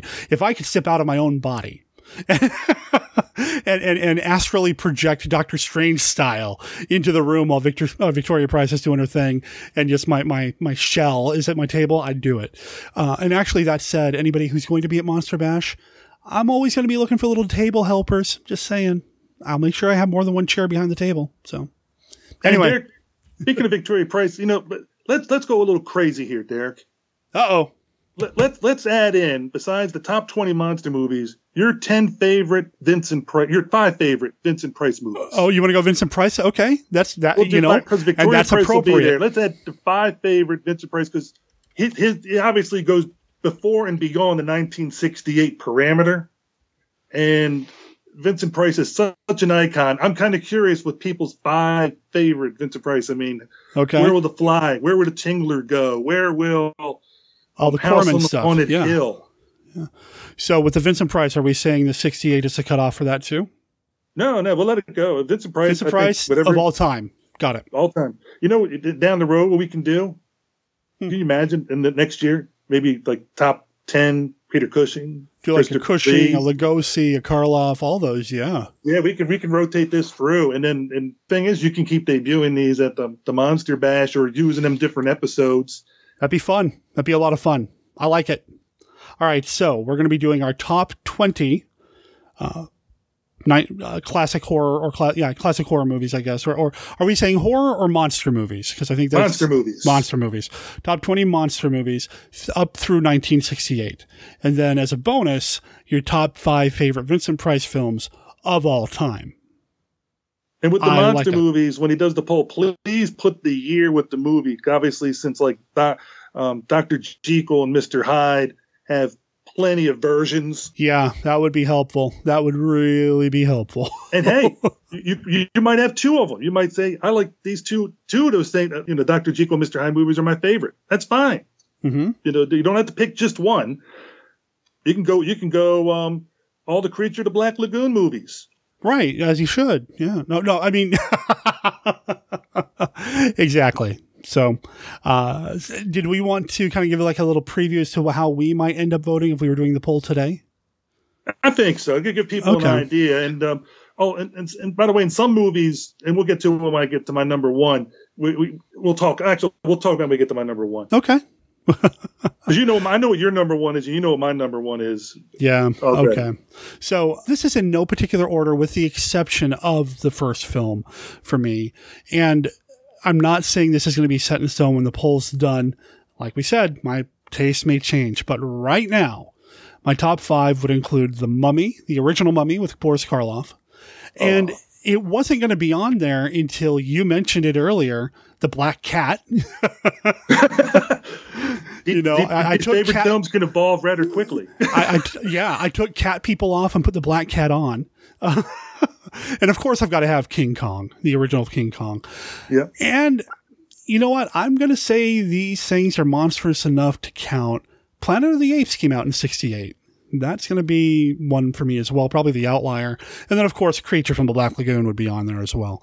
Now, again, this may change by the time I do the poll, but that's kind of what we're looking at. With Planet of the Apes, that's 1968. That won't qualify. Well, I thought we said 68 was the cutoff. I thought we said prior. Ah, man, you're going to make me take off my pride. Because if you count 68, you got to count Night of the Living Dead then. Nah, okay, fine. I'll put Cat People back up. Whatever, Steve. Wait, whose podcast is this? Well, it's your show. It's up to you. You can decide it. No, okay, no, that makes sense. Why don't we say pre-1968? Because you're right. We do start to see the skew, the shift. So, Steve, what would you do? Well, and again, these are 5 of my top 20. So they're not in particular order except for my number 1. But so 4 of my top 20, Abbott and Costello Meet Frankenstein. Yeah. I love watching it over and over. Yes, it's a comedy, but the monsters are played straight. And you got Frankenstein, the Wolfman, Dracula. Oh, the only thing missing in that movie, because he didn't want to do it, was Boris Karloff. Yeah. If he would have been in there, that would have been like, oh, geez, that might have actually moved up to number 1. Yes, it's not like they didn't try, and they did involve him in the promotion of the film. But you're right. Yeah, putting Karloff in there in some way would have been amazing. Plus, he got the Invisible Man cameo, so sort of with Vincent Price. Yep. Creature of the Black Lagoon. Mm-hmm. I mean, I'm preaching to the choir. I think you run the cult of the Creature. Yeah, we couldn't be friends any longer if this isn't on your top 5, my friend. I'm just saying. Now, that's okay. I can live with that. We can be frenemies. Okay. Now, these next 3 are actually probably right now, the way I'm thinking right now, my top 3. Okay. All right. So number 2 and number 3, it's almost like a tie for me. I keep flipping between the 2. Jason and the Argonauts and the 7th Voyage of Sinbad. Mm-hmm. I'm glad you brought movies like that up. I'm really glad, because they are not horror movies per se, but they have these amazing creatures. And I feel like sometimes I don't talk about classic fantasy type films here on MKR. So thank you for bringing those 2 up. Those are great films. Well, I know Stephen D. Sullivan's happy. Oh, yeah. But I mean, you look at it again, going with like Abbott and Costello Meet Frankenstein, you have a smorgasbord of monsters. Oh, yeah, indeed. I mean, 7th Voyage of Sinbad, you got the Rock, you got the Cyclops, you got the Skeleton War, you got the Dragon, just off the top of my head. And then with Jason the Argonauts, you got Talos. Oh, one of my favorite stop motion ever. It's gorgeous. Oh, it is. It's just amazing. The Ray Harryhausen, of course, both movies of Ray Harryhausen, which is by itself, it's saying enough. You also have Harpies, the Hydra, and then you have probably one of the greatest action sequences filmed in for stop motion with actors, the Skeletal Warriors multiples fighting Jason and the Argonauts. Yes. It's just amazing how Ray Harryhausen pulled that off. It's still breathtaking today. Beautiful work. Yeah. So, what's your number one, man? We said we were going to have him be a mascot on the Classic 5. and Godzilla is just growing up as a kid. I mean, but which film? All the different Godzilla movies, the monster movie, time slot. It was half the time it seemed to be a Godzilla film because there's 30 of them. Of course, when I was growing up at that time, I think there was 25 or something. But and now the interesting thing, another reason I brought the Godzilla film is Godzilla also was released in America as Godzilla King of the Monsters. Mm-hmm. And you and I talked about this ahead of time. Should we split Godzilla and Godzilla King of Monsters, or should we count them as one film?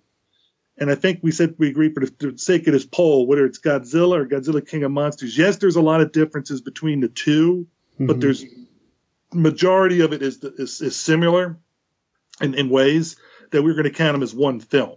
Right. For this poll. Now, based on popular vote, when it comes to the Monster Kid Radio Rally Awards, which will be coming out here soon, the ballot for this year, they will be considered two separate entities based on the fact that there are different storylines happening. But for this poll, Godzilla and Godzilla King of the Monsters, Gamera and Gamera the Invincible, these movies are going to be the one. I think that's fair because it's just because some people will be like, oh, which one? It's just for the sake of simplicity, we're going to count them. And we're talking about, favorite films. We're talking about keeping it fun, not getting so, Gojira came out in this year and this happened and the King of the No, it's Godzilla, man. Yeah. So whether you write it as Godzilla, Gojira, Godzilla King of the Monsters, we're going to count it as the 1954 film. Again, we're just trying to keep things somewhat simple. Right. If you're upset with us, we're sorry. Right. We're trying to keep things easy. With the exception of a couple of other movies from other countries, like maybe Adam Age of Empire, I don't think we see this being a big issue, except for some Japanese monster movies. I'm going to stop recording here in a little bit, and of course 3 or 4 other films will pop up in my brain. But yeah, I can't think of any right now off the top of my head where it might be a big issue anyway. Let's just keep it simple. Yeah. It's really the Godzilla films. I think you have Godzilla versus The Thing and Godzilla versus Mothra. It's the same film, two different titles. And I think King Ghidorah had a different, the Ghidorah film had a different name. And I think even Rodan might have had something over Varan the Unbelievable. It doesn't matter. I mean, we're going to go with whatever the original film was in terms of the polling. But if it's your favorite film, if it's King of the Monsters, it's fine. It's fine. And the whole point of this is to have fun. And again, if you're not sure what to pick, just follow with your heart. What would you want to stick in the DVD player, or hope that Turner Classic Movies is playing next? Or if it was like they're doing a revival series and they said, this film is showing up, you're like, I got to go. Let your heart guide you.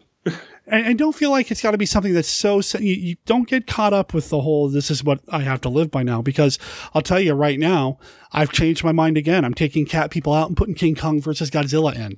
So, it can be in flux. It's fine. Just as soon as you do the poll, that's what we're going to stick with, and then you can change your mind later for future stuff. And Derek and I talked about this. This could be something that could be done on an annual or every couple of year basis, and just to see how interest and views change. Right. I think it'll be fun. I mean, it'll be fun, but it'll also be, it's kind of almost a pseudoscientific sociological approach to just seeing how tastes change. You're right. I'm curious to see, like I said, besides male, female, and age demographic, what decade has the most favorites? I found in building the ballot for the rallies, there are so many more monster movies in the 50s to pull from. So I do wonder if that might kind of weigh the polling a little bit. That said, I'm real curious to see as well how it works out. Oh, yeah. Yeah, I was thinking the 50s and the 30s are probably going to be the hot decades. Yeah, I'm looking forward to it. I'm glad you brought the idea to me so that we can do it. Monster Bash or Monster Kid Radio. All right, so I want to thank you, Steve, for all of this. This was a joy to record this podcast. Like I said, I'm so excited about the house conversation. I'm putting it out this upcoming week. I'm going to sit down. I'm going to start editing it tonight. This episode was a lot of fun. So thank you so much. We need to do this more often, man. We really do. Oh, I thought there's tons of movies. You know what we should do one time? What's that? We should find a movie that neither one of us have seen. Okay. And wait till the day before and see it, and then we just go right into it. I did that once with Scott, and that was a lot of fun, and I would love to do it with more people. So, yeah, sign me up. We'll make it happen. I'm all in. Awesome. All right.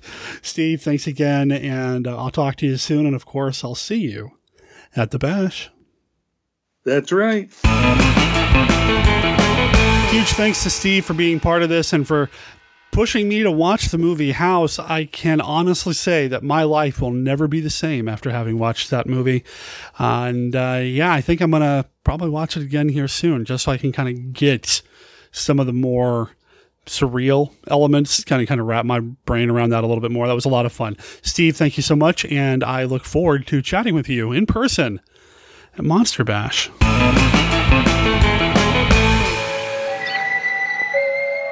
Of all the horror stories ever told, one towers above them all. The original masterpiece of the macabre. The undeniable terror of Bram Stoker's Dracula.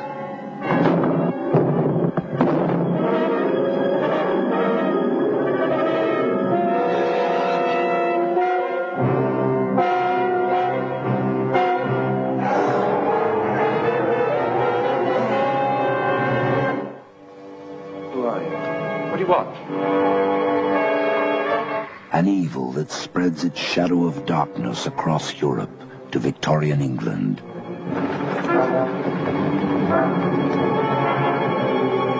A terrifying love story that reaches back into the dead past. A nightmare that stalks through the centuries to embrace the living.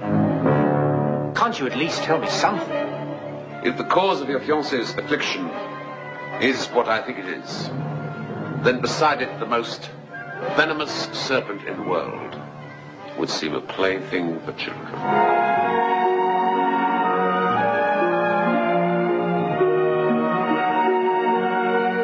No. You're dead.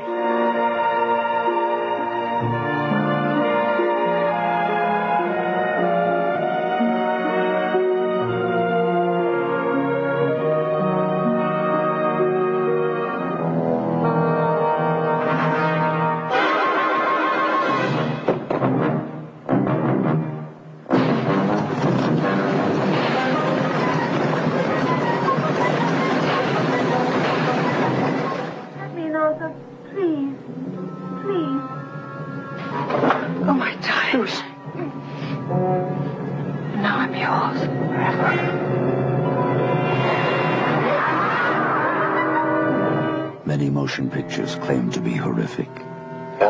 Now comes one which reaches a new height in unabated terror. The Bram Stoker masterpiece, Dracula.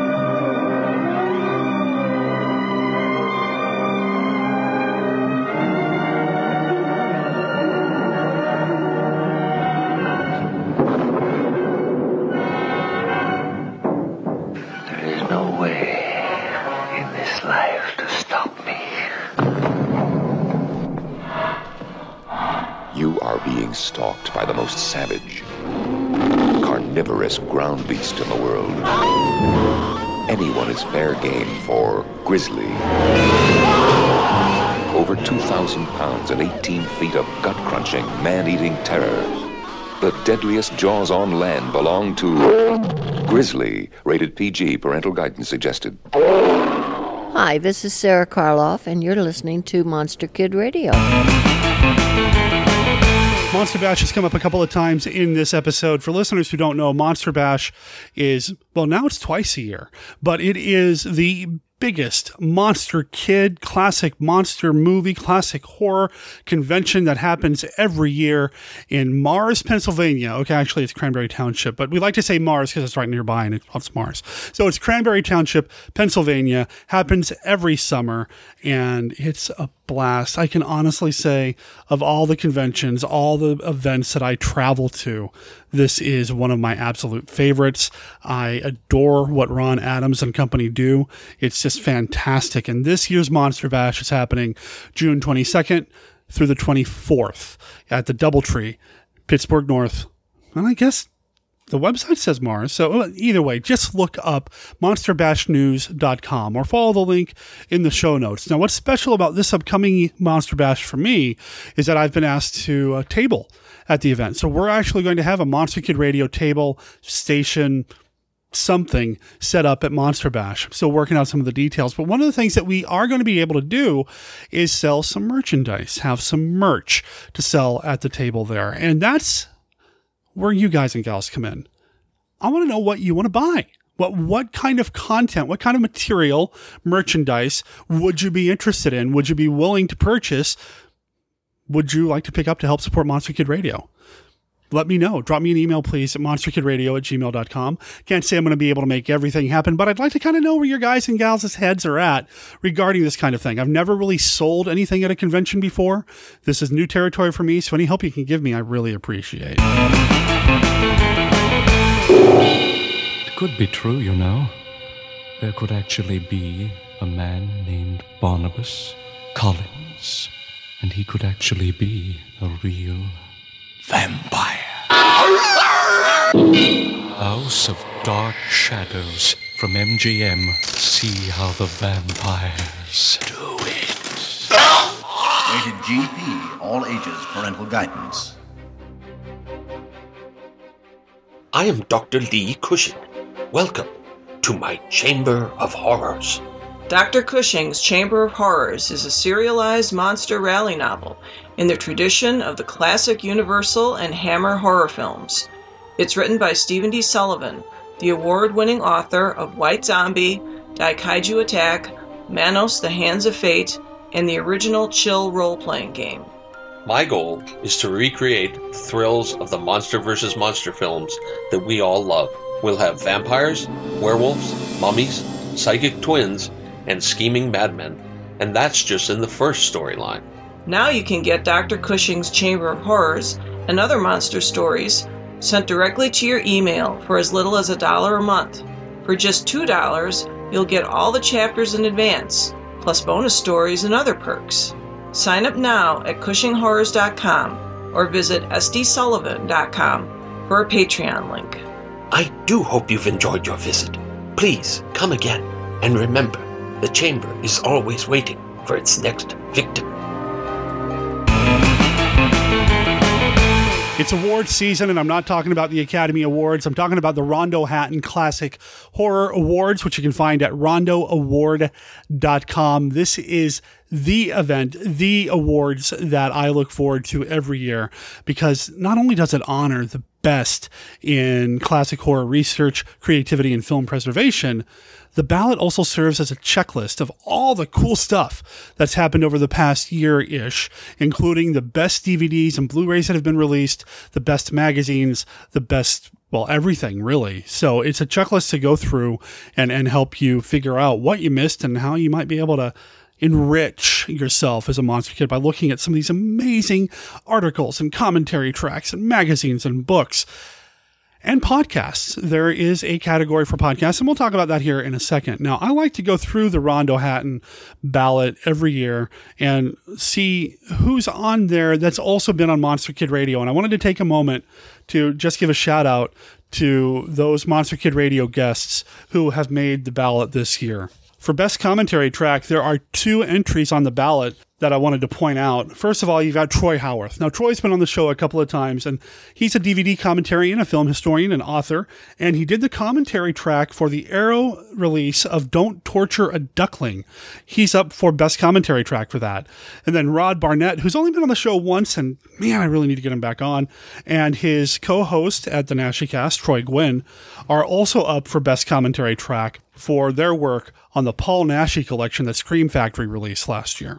In Category 8, the Best Independent Film, Limited Release, Video or Streaming category, there are 2. And longtime listeners of the show probably know who the 2 filmmakers are. But I'll say them out loud anyway, in case you don't know. Christopher Mims Demon with the Atomic Brain is up for an award, as is Joshua Kennedy's Theseus and the Minotaur. And as an aside, Stephen D. Sullivan did some co-writing on Theseus and the Minotaur. In Category 11, Book of the Year, there is A Werewolf Remembers, The Testament of Lawrence Stewart Talbot by Frank J. Dellostrito.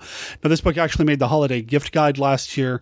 I picked this up from Frank himself at last year's Monster Bash. It's a fantastic book that examines Lawrence Talbot's history and his place in the greater Universal monsterdom, and ties in other Universal monster movies that you might not expect. It's a really well-written, well-researched, and well-produced book. It's one of my favorites that I picked up last year. And you remember that name, Rod Barnett, that guy that I talked about a second ago? He also wrote an article for Scream magazine, and this is Scream spelled with two E's, not the EA, but the EE. Scream. This is Category 13, and his article on Paul Naschy is up for a Rondo Award as well. And Dr. Gangrene, Larry Underwood. You just heard him on the show. He's nominated for Best Columnist for his column, The Doctor Is Insane, by Dr. Gangrene, the Scary Monsters magazine column. And, we were talking about Monster Bash a second ago. Ron Adams runs a column in Monster Bash magazine. His column is called Rondo Remembers. The best cover category is a lot of fun. You have to really go to the website to check it out, because they've put thumbnails of all these incredible Monster Movie magazine covers on there that are up for various awards. And two Monster Kid Radio guests are up for a couple of their different pieces of art, because that's what they are. They're pieces of art that just happen to make their way to a magazine cover. Daniel Horn has received 2 nominations on this ballot for his cover for Classic Monsters of the Movies number 9 and Monster Bash number 29. And then Mark Maddox also is up for 2 awards, one for his cover for Mad Scientist 32, and then his cover for, 3 awards. Mad Scientist number 32, Scream number 34, and that's Scream with the double E, and Little Shop of Horrors number 38. If I had to just pick between Mark Maddox covers, I'd go with the Little Shop of Horrors cover. I actually talked to him because I'm trying to get him back on the show and schedule some time, and I just asked him as an aside, if we were to vote for one of yours, which one would it be? And it'd be the Little Shop of Horrors. That's the one he's most proud of, so there you go. Okay, back to Dr. Gangrene. His website's up for an award for Best Website or Blog of 2017. It's Dr. Gangrene's Mad Blog. Also on the ballot for Best Website is Jeff Owens' website, classichorrors.club. Jeff Owens, dear friend of the show. For Best Convention of 2017, of course, Monster Bash is on the list, as is what they're calling CthulhuCon. What it really is the H.P. Lovecraft Film Festival and CthulhuCon. So that's also on the list. And I've recorded at both events, and both events are fantastic. So well-deserved nominations there. Moving on to favorite horror host of 2017, we've got Dr. Gangrene on the ballot again, as well as Penny Dreadful, who I did meet at the last Monster Bash and recorded a little bit with her. She was fantastic and does an incredible job as well. So very cool to see both of these people on the ballot for favorite horror host. Now, I skipped over the best multimedia horror site category because that's where I'm nominated, but there are so many incredible podcasts on this list as well.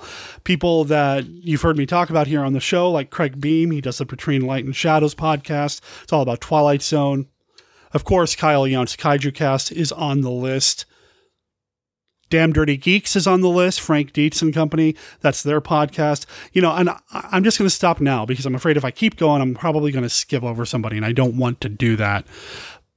It's just an honor to be on the ballot. Please head over to rondoaward.com and check out the ballot. Here's the deal. You don't have to vote for every single category.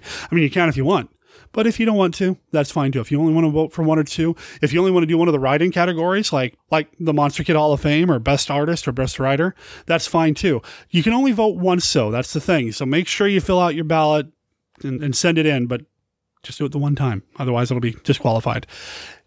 It's real easy to submit your ballot. It's not a Google form. It's not a survey. You just send an email to David Colton, the man behind the Rondo Hatton Awards, at taraco@aol.com, and just send him your list. Put the category, your nominee, and that's that. You're done. Feel free to spread the word about the Rondo voting. Go on Facebook and Twitter, that sort of thing.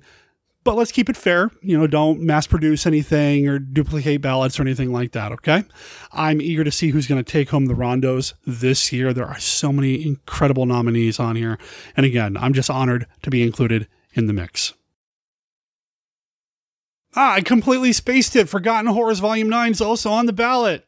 Michael H. Price was involved in that, and he was just on the show not too long ago. Journey into double terror with the late night double feature. With X, the fiend from beyond space, and the Wall People. A crew of interstellar explorers must fight an unstoppable alien fiend from beyond space, hell-bent on consuming them all. Will they survive? Can they survive? And on the same program, a man must fight to save his only child from the clutches of strange invaders who use their advanced technologies to steal sleeping children through their bedroom walls. Are your children safe? Two terrors to tear you apart in the late night double feature. No! Sheer stark terror grips you in underwater 3D in Creature from the Black Lagoon. The most terrifying monster of the ages rises from the sea, raging with pent-up passions. Making every man his mortal enemy, every woman's beauty his prey. Creature from the Black Lagoon in 3D, starring Richard Carlson and Julie Adams. Every horrifying scene leaps out of the screen right at you. A Universal re-release, rated G. Godzilla, King of the Monsters, alive, surging up from the depths of the sea on a tidal wave of terror to wreak vengeance on mankind. Godzilla, King of the Monsters, it's alive! A gigantic beast, stalking the earth, crushing all before it. In a cyclonic cavalcade of electrifying horror. Raging through the streets on a rampage of total destruction. Godzilla, King of the Monsters. Incredible titan of terror. Wiping out a city of 6 million in a holocaust of flame. Jet planes cannot destroy it. Bombs cannot kill it. All modern weapons fail. Is this the end of our civilization? Can the scientists of the world find a way to stop this creature? For the answer, see Godzilla, King of the Monsters. You may wish to deny it, but your eyes tell you it's true. A tale to stun the mind. More fantastic than any ever written by Jules Verne. More terrifying than any ever shown on the screen. Awesome. Incredible. Unbelievable. A story beyond your wildest dreams. Dynamic violence. Savage action. Spectacular thrills. Godzilla, King of the Monsters. Fantastic beyond comprehension. Gripping beyond compare. Astounding beyond belief. The mightiest monster of them all. See Godzilla, King of the Monsters. So that brings us to the end of this episode of Monster Kid Radio. I want to thank you guys and gals for listening and being along for the ride. I hope you enjoyed our foray into Japanese surrealism from the 70s with House. I had a blast chatting with Steven Turek about it. And, if you haven't seen the movie or you had no interest in seeing the movie or you think maybe we spoiled it, this movie offers so much more and maybe not. It's a weird one, but definitely worth watching. So thanks again to Steve for making that happen. If you have any thoughts about the movie House or anything else that we've talked about here on this episode of Monster Kid Radio or the previous 300 or so, please drop us a line. Our email address is monsterkidradio@gmail.com or leave me a voicemail at 503-479-5657. That's 503-479-5MKR. I'd love to hear what you think about what we're doing here on the show. You can find all of this information on our website at monsterkidradio.net, where you're going to find links to everything that we've talked about here on the show, the link to That's Terry Riffick's Facebook page, the links to buy your own copy of House from the Criterion set. Everything's there. Just hop on over there and click away. Next week on the show, We've got a new voice. It's been a little while since we've had a completely new voice, somebody that I would have never even imagined of asking to be on the show, if not for a couple of incidental cross postings on Facebook. Frank Schildiner kind of sort of indirectly introduced me to Jim Beard. Now, Jim Beard is an author. He writes a lot of pulp fiction. He's been involved in comic books. And after talking with him, I know he's a diehard through and through monster kid and loves Universal monsters. So I recorded with him actually this morning, and next week you're going to hear the resulting conversation when he and I talk about 1936's Dracula's Daughter.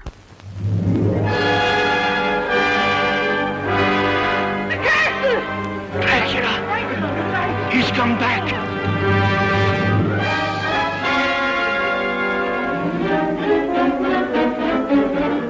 Sander, look at me. What do you see in my eyes? Death.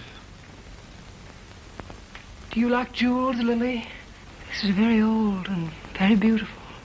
Please don't come any closer.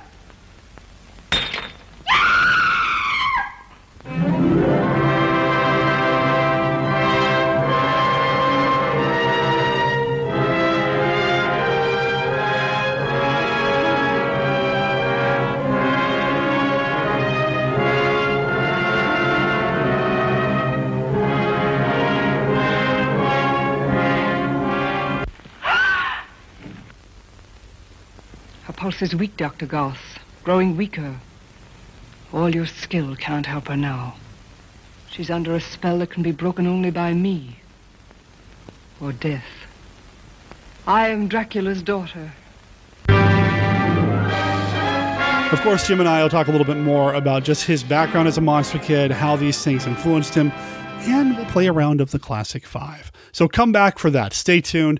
If you are a user of iTunes, please consider giving us an honest review in the iTunes store. If you're a Facebooker, please consider liking the post and liking the page and joining the group. If you're on Twitter, thank you for retweeting the tweets. Just appreciate all the signal boosting that you guys and gals do for me. It means a lot. I look forward to talking about Dracula's Daughter with Jim next week. Hope you're looking forward to that as well. And remember, all original content of Monster Kid Radio by Monster Kid Radio LLC is licensed under a Creative Commons Attribution, Non-Commercial, No Derivatives 3.0 unported license. Of course, that doesn't apply to the song Run, Don't Walk. That's from the album Typhoon Twist by the surf band Coast of Ghosts. They're based out of Konstanz, Germany. You can find them at coastofghosts.bandcamp.com, and you can buy the album Typhoon Twist for like €5. Head over there, check them out, and let them know that you heard them here on this podcast. My name is Derek M. Cook. Thank you for listening. Talk to everybody next week. Ciao.